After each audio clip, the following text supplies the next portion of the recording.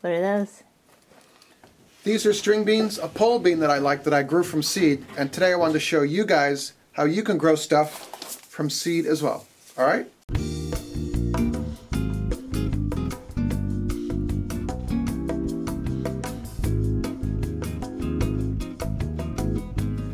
Not bad, huh? I grow a lot of stuff from seed in the spring, and I thought, let me show you guys how I do it. We have a couple of seed starting and hoop house and greenhouse videos, and I wanted to update all that with a video today on Garden Fork. It's not even spring. No, but it smells like spring and it looks like spring, so ready to go. Spring in your heart. To start off with, we want some sort of a seed starting tray. You can also use newspaper. We make these really cool newspaper pots, 2 different ways. There's links to the videos below. This I like because it has a self-watering feature to it. There's a couple of brands, but it usually has some sort of a wicking material with a water tray. And then the plant area, and then a clear cover top like this. Heart is optional. It's a long story, but a love story. So. And they're reusable, right? Yeah, so something like this, as long as you treat them nicely, they are reusable. If you manhandle them, they will break because it's kind of thin plastic.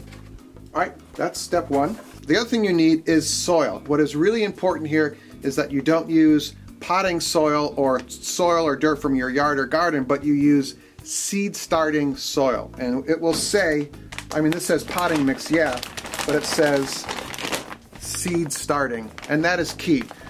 It's a lighter mix. A lot of times if you just use dirt from your yard or some potting soil, it crusts over and cakes on the top of the pot and the seeds have a harder time getting through. Take your seed starting mix, put it in a bowl, and you want to moisten it. And you want it moist to the point where it'll hold in your hand together like that. So I just drop it into the middle of the seed starting tray.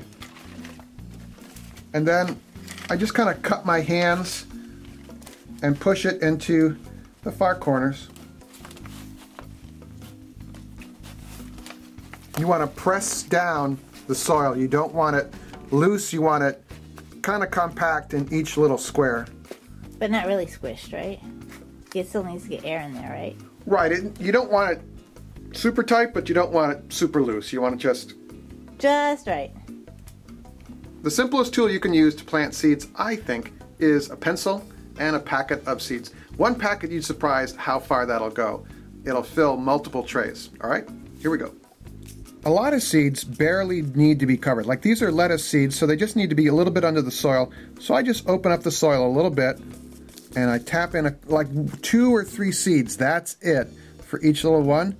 And then I just tap them down, or I'll just take my finger and tap it lightly like that.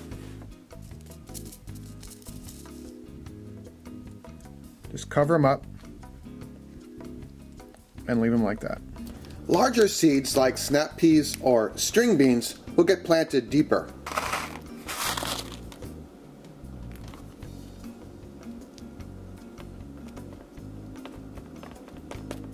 The keys to seed success are warmth first and then light.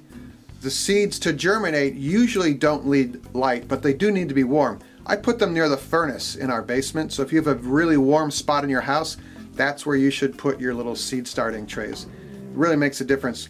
Or you can get a seed warming mat, which is like a heating pad that's waterproof. We have a Labrador making noise below us here.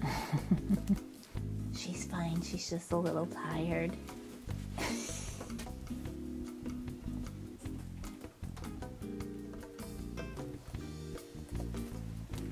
Whoa, those grew fast. In a few days or a week or so, you're going to get plants. And it's really a cool thing when it's freezing cold outside that all of a sudden you have some stuff going on.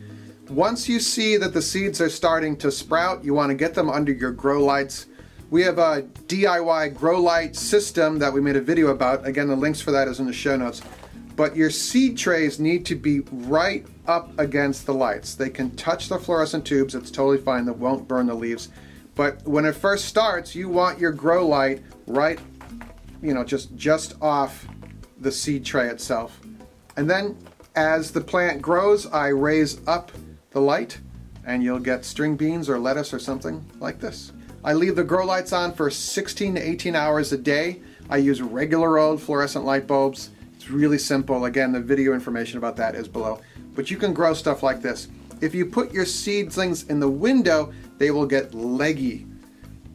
I don't know, maybe you've seen this before when you've tried to grow seeds, and the first leaves are way up here and the plant is way down here.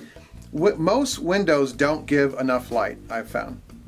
That's just how I feel about it. That's Eric. But with the ways I've used, I get really nice robust plants like this. And so can you by going the Garden Fork way. All right? Are you gonna let the audience ask some questions today? Is there a question? So, because it's actually not spring, it's still winter, which plants do I start early? Because I bet I can't start them all early. Excellent. Oh, good job, audience. Thanks to my Garden Fork compatriot Rick, there is a really cool planner called Clyde's Garden Planner.